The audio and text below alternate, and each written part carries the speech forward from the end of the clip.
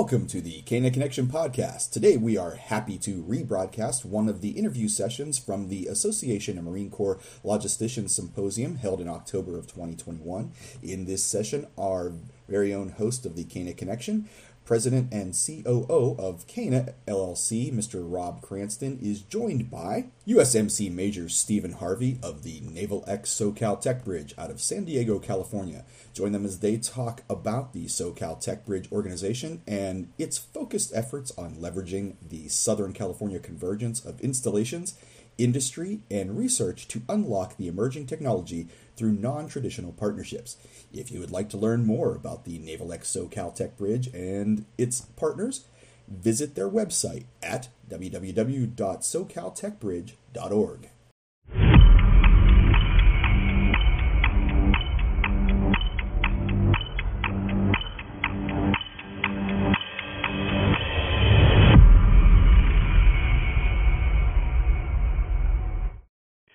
Good day, AMCL Symposium attendees out there across the globe. My name is Rob Cranston. I'm your moderator host, and I have a special guest speaker with me today, Major Steve Harvey.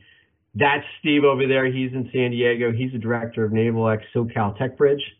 It's really exciting to be able to talk to Steve regarding the program and how they're leveraging the Southern California convergence of installations, industry, and reach to unlock the emerging technology through public-private partnerships and beyond. A really warm welcome to you, Steve, to the first annual AMCL Symposium. Fantastic to have you, good sir. Well, I thank you for having me. I appreciate the Association of Marine Corps Logisticians inviting us to talk about this program that we've set up. I'm looking forward to getting into it, Rob. Thanks. And let's do it. So, Steve, give us a background, highlight yourself and the positions leading up to your Tech Bridge director position. Sure, yeah. So I started off as an enlisted infantryman back in '99. I spent time in the Mediterranean and in Panama doing all manner of security cooperation exercises and the like. Before I became, through the enlisted commissioning program, an officer. I was trained formally to become an adjutant, or what we know now today as a manpower officer. And you know, at first look, you would think, oh my goodness, an infantryman to an adjutant. Oh my gosh, opposite ends of the spectrum. And that's the way I looked at it too, to be honest. But then I started to get this executive level education and leadership from all of the 06 and flag level commands that I was now on the command deck for. And I think all of that experience led me to getting accepted to the Naval Postgraduate School, where I went to go earn a master's in information technology management, which is great because I couldn't spell ITM before I went to Naval Postgraduate School. But you said something that was really, and later on we'll talk about it, but modernizing our software systems and infrastructure using a human-centered approach. That kind of where that started. It did 100%. Yeah, that was an eye-opening experience at Naval Postgrad School. For the 18 years prior to me getting there, I was just head down, blinders on, either training for combat or, deploying for combat or, paper in, paper out, right? Tasks were accomplished and it just never stopped. And I never really paused, maybe didn't have the discipline myself to say, hey, listen, stop and think. And that's what MPS did for me. It gave me an opportunity to think critically through some problems, strategically for the DoD. Yeah.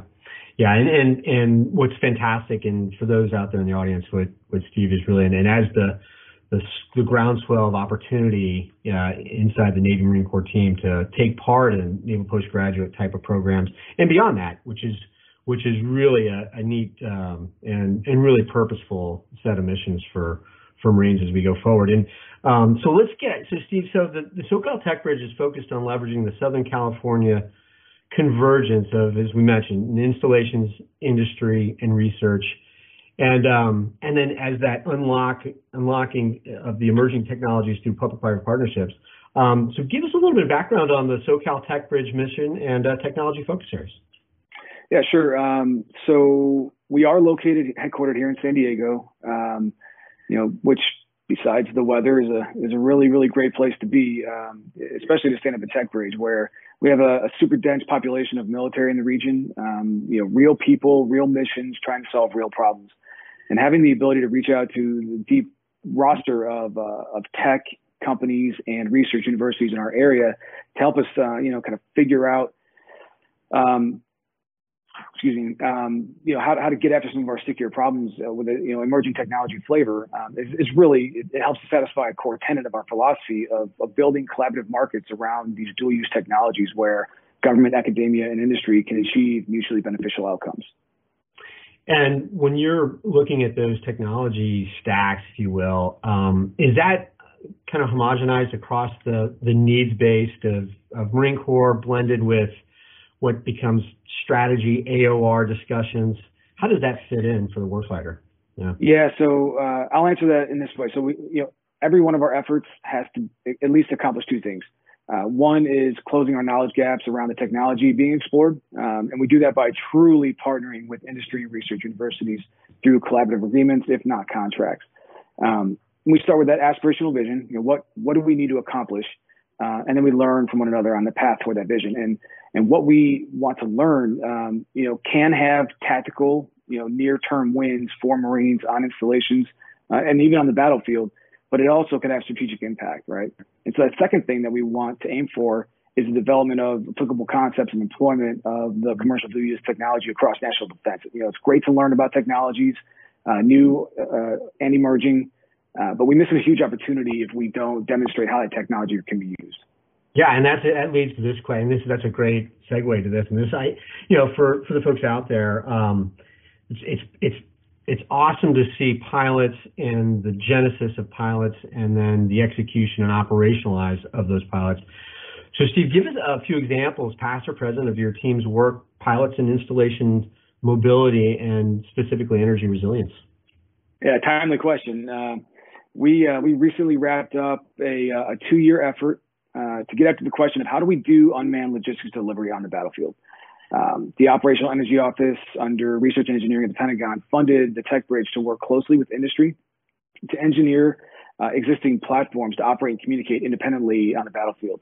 So in June, we hosted the Unmanned Logistics Systems demonstration at which, in front of a live audience, we showed that the logistics delivery on the battlefield of the future was autonomous, it's connected, and it's electric. In addition to demonstrating the autonomous logistics delivery, we also showcased the transport of exportable energy in transportable electric vehicle charging stations. These are huge when you consider what it takes to, transport liquid fuel in the millions of gallons across the battlefield. If we can remove the requirement of having these massive 17, 25 vehicle convoys just to get fuel to the forward edge of the battlefield by creating a situation in which at the forward edge, electricity is now the energy, not liquid fuel, then, you can draw the conclusions from there, right? Yeah, that's great. And with that, Steve, so when you get from the warfighter perspective, and the warfighters out there that are listening to this, and it may not have been in the front end of what is the investment or the tech stack investment or the pilots, how does that education transfer? Is that through the schools? Is that through operational design, through exercises? I think it's both. I think it's, we have a very close tie with, obviously, Naval Postgraduate School. We have a close tie with the University of California in San Diego and others. But through these collision events, like the one that I just described, the Unmanned Logistics System demonstration, we invite industry, academia, we invite all of the local and state government partners that might care about what we're doing. Mm-hmm. And then we, for this one in particular, we invited the Department of Transportation, the Department of Energy, and then obviously other federal, agencies to include the DoD. And what we see there is, it's more about proving with results rather than swaying with words. You can talk all day about the things that you want to do, and typically folks are too busy to care, and they're not, they're just not going to help you because they have their own things going on, right? So if you just go out and do these things and show what the realm of the possible is, then you can start to get people interested, and that's how the education happens across the DoD.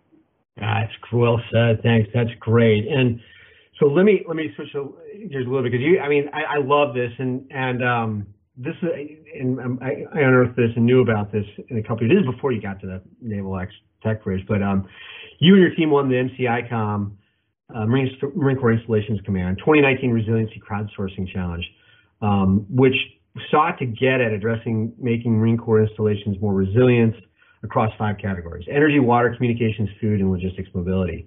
Steve, do you see all of these categories continuing to mature in their areas of resilience? Yeah, I do. And so I'll focus on 3 of the 5. I think energy, for those that don't know, Miramar, Marine Corps Air Station Miramar has an installation-wide microgrid led by our very talented energy manager, Mick Wasco.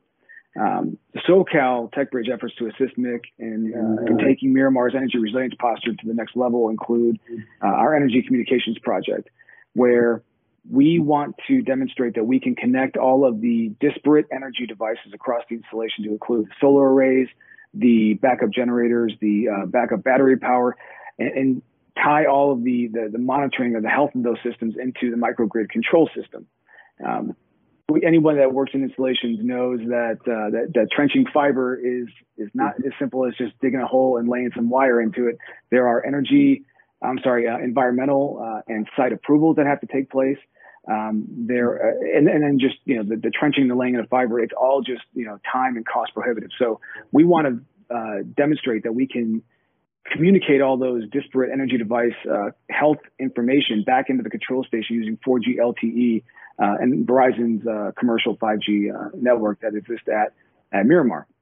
And that's a nice segue into the next of those categories I want to talk about, which is communications. So again, for those who don't know, Marine Corps Air Station Miramar is the first DoD installation to install a 5G ultra wideband small cell at its facilities, which is a huge accomplishment. And again, this one wasn't done via the relationship didn't start by looking at this relationship through the lens of contract negotiations and legal review. Rather, it was arm in arm, we're going to walk down this path together to truly bring 5G to a DoD installation. And we leveraged it and the additional 24 small cells to create what we call a living laboratory. It's comprised of most of the 6.5 square miles of Mainside Miramar, and provides a non-sterile live network test bed for folks to come in and see how their 5G-enabled technology really behaves in a smart city construct. This effort is really, really good. Again, demonstration of the power of the collaborative market. And we've been partnering with Verizon on several efforts since the inception of that first small cell went in.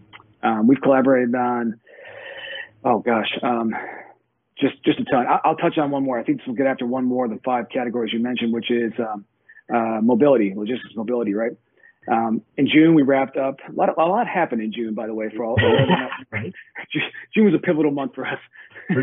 But in June, we wrapped up. Transition time, and Steve took over, which has been fantastic. A lot going on. Yep. That's right. A lot's been going on since as well. Yeah. But in June, we wrapped up a 90-day pilot centered on autonomous urban mobility.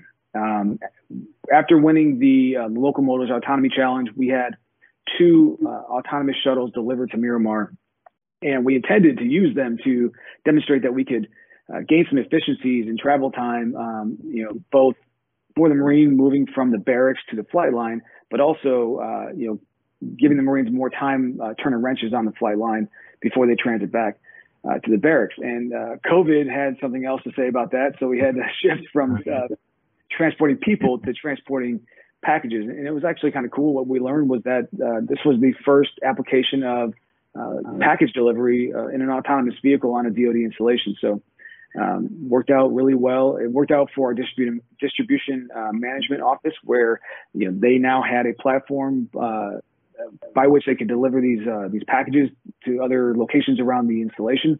And we learned a lot about how much data is actually on board one of these autonomous platforms, and how important it is that we have a comms pathway to, in real time, offload that data. So we were taking the vehicle and parking it, and taking out the hard drive, and then transmitting that data over the 5G, Verizon's 5G commercial network at Miramar up into AWS GovCloud. And that's great. We got the information out such that the algorithms could then train further. But what we'd like to do is get after it in a way that we can in real time offload that data. Now we're communicating with multiple small cells as the autonomous vehicle is traveling around Miramar. And so our either the vehicles that are on the installation currently, or those that are someplace else off the installation, can learn from what these vehicles, the data coming off these vehicles. So that was a really, really awesome pilot. We're using all the information we learned there to go into year 2 of autonomy.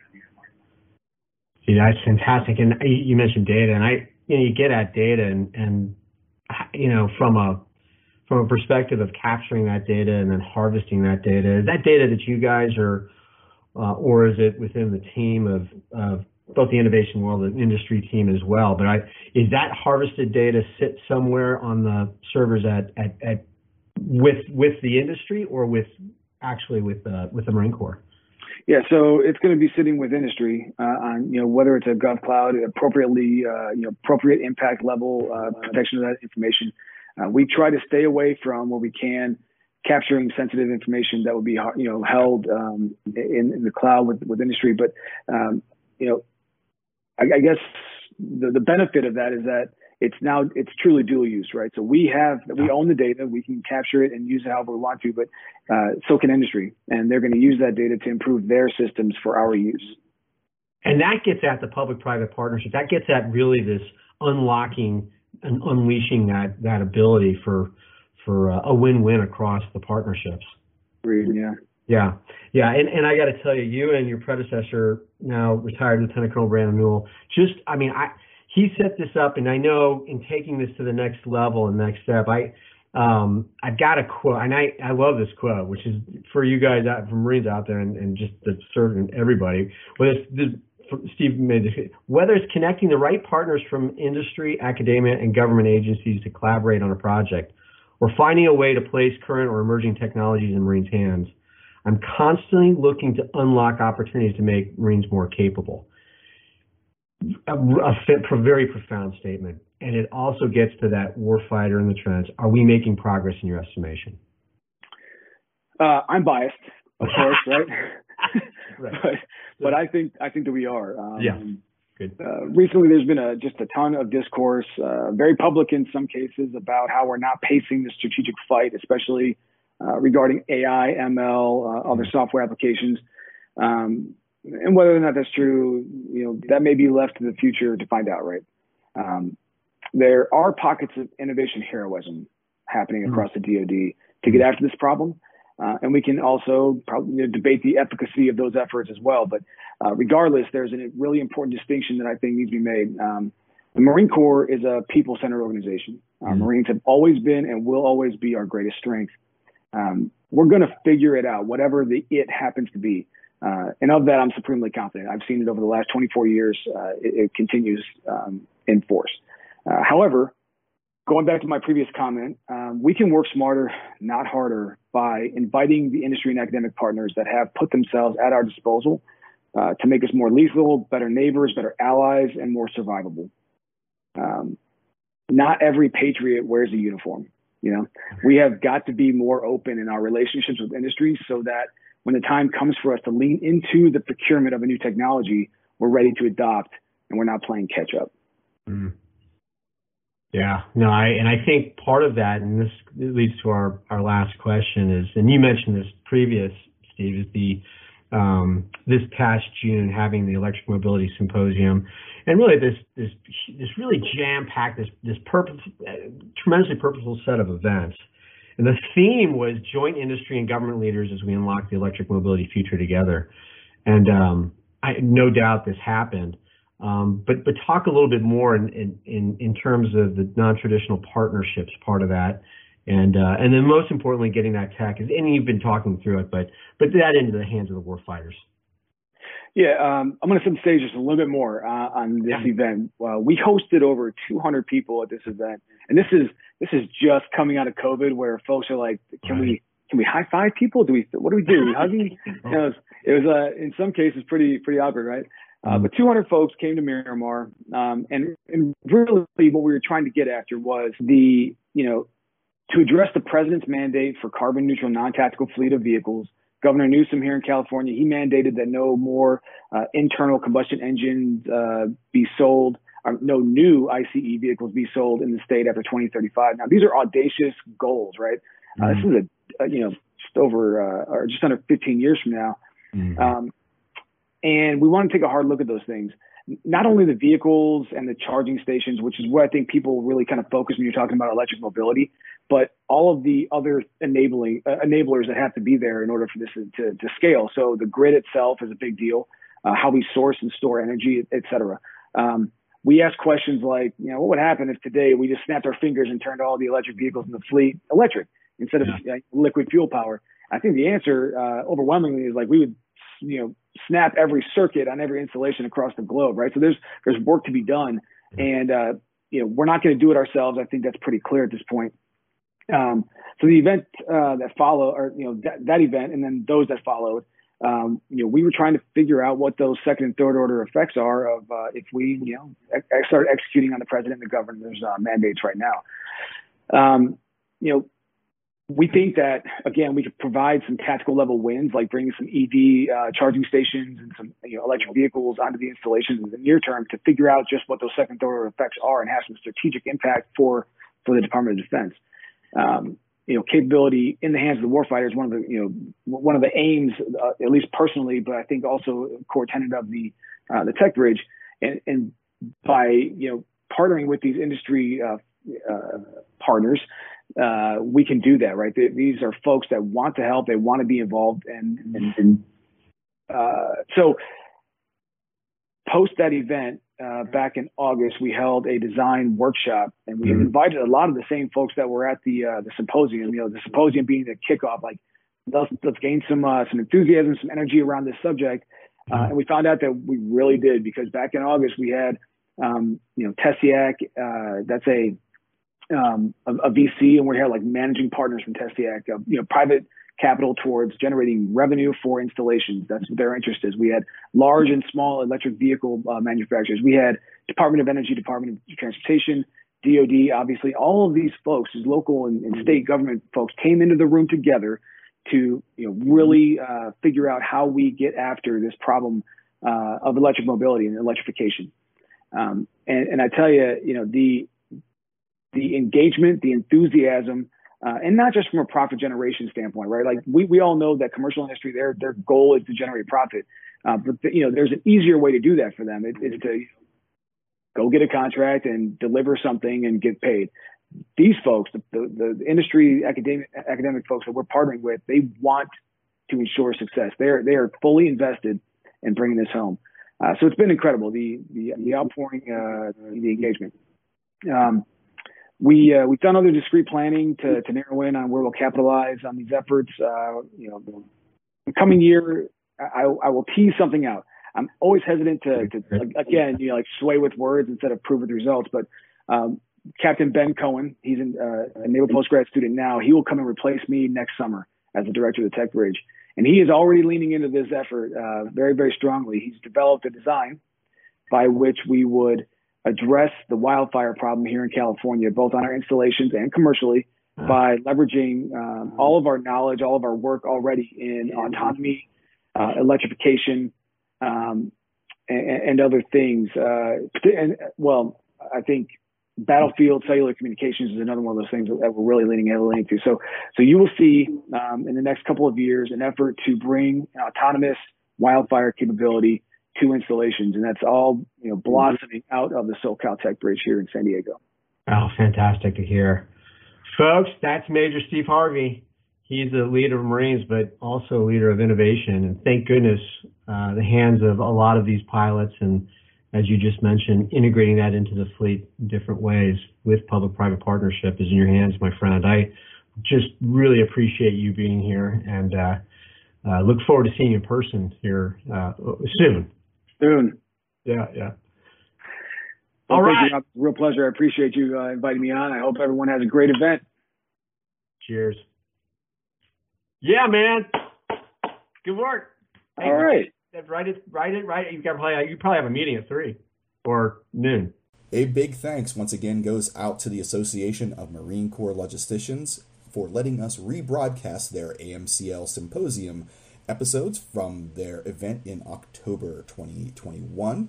You can find more information on AMCL at their website, www.marinecorpslogistics.org. You can also find links to their guests from the podcast in the description for this podcast. If you would like to hear more from the Cana Connection podcast, you can find us on most of the popular podcast streaming platforms like iTunes, Spotify, Google Podcasts, and others. or you can visit our website at canallc.com. While you're there, consider signing up for our newsletter or joining our community forums. Once again, this is Koa Beam signing off for Rob Cranston and the rest of the Cana Connection podcast crew. And as always, remember, analyze, assess, and execute, and we'll see you next time.